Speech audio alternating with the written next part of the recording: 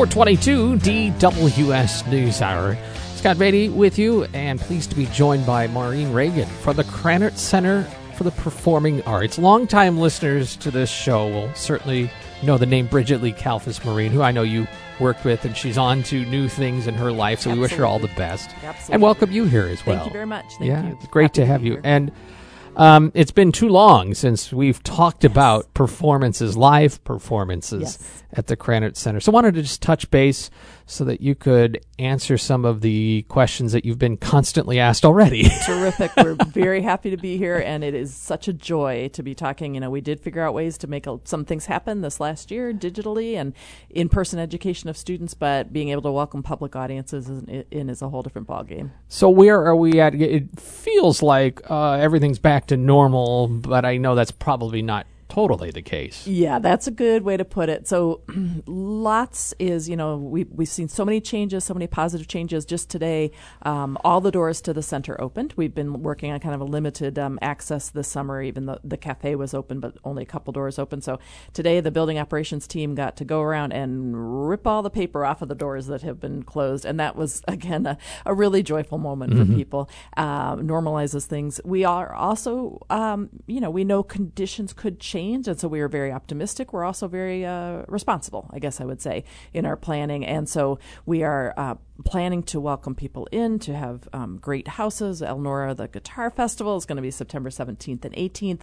We are also making some changes in the way we sell tickets and in some of the work we do so that we can be ready to pivot if needed, and so that we make sure that people have excellent experiences, artists and audiences have excellent experiences. Well, the headline to me out of there is Elnora is on the books. Yes, Elnora is on the books, September 17th and 18th. We are still booking the artists. We're still planning the experience, but it is on the schedule, and we know it'll happen. There are a few folks that may not know about Elnora.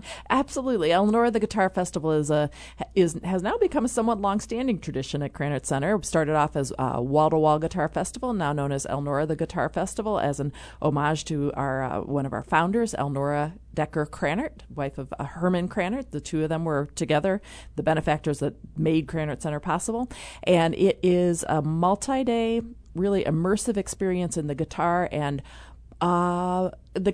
related instruments and genres. So the guitar is, cousin to stringed instruments from across the world, and that's the kind of thing that we try to represent, the world influence of the guitar and its relatives, and also across genres, classical, folk, rock, really across the spectrum. Blues and jazz. Blues, exactly.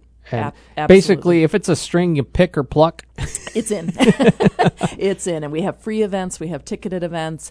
And I don't have artistry to share with you today because we're still, we've got some that we were just about to nail down, but nothing to announce yet. But those plans are in the works. I understand. You got to get some signatures and make sure it's That's happening. Exactly right. But I imagine there's been a lot of, hey, don't you want to come play? Or, hey, can we come play? But hang on, we're still trying to figure this out type of stuff. Oh, yeah, very much. When we've talked with Mike and with Bridget in the past, I mean, there are acts booked 2-3 years out. Yes.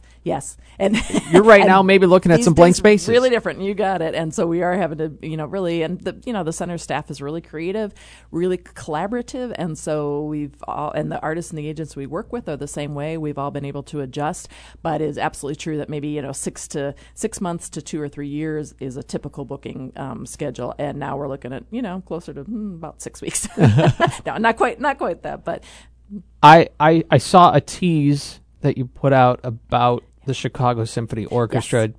Please don't just be that tease, right?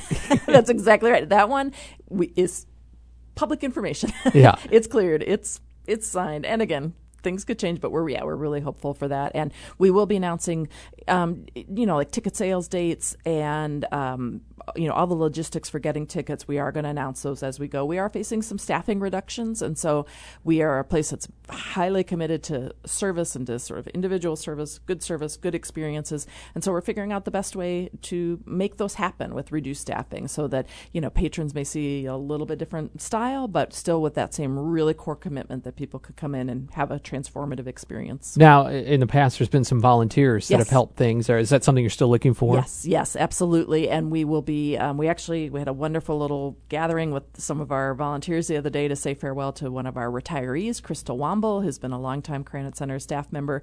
And we are welcoming volunteers. Again, the training schedule is going to be a little different because we're going to be focusing on getting our existing volunteers back in and trained and comfortable, and then we will be looking at new volunteers. Maureen Reagan from the Krannert Center for the Performing Arts. Any capacity issues or restrictions? Well, actually, we have been thinking very hard about that, and we will be going basically to a full capacity model. We are also going to be, we know there are people that, for health reasons, may have a real concern about that. And so we are inviting people to talk with us, again, that sort of individual service, about those concerns and to see how we might be able to work with them to have the best experience possible.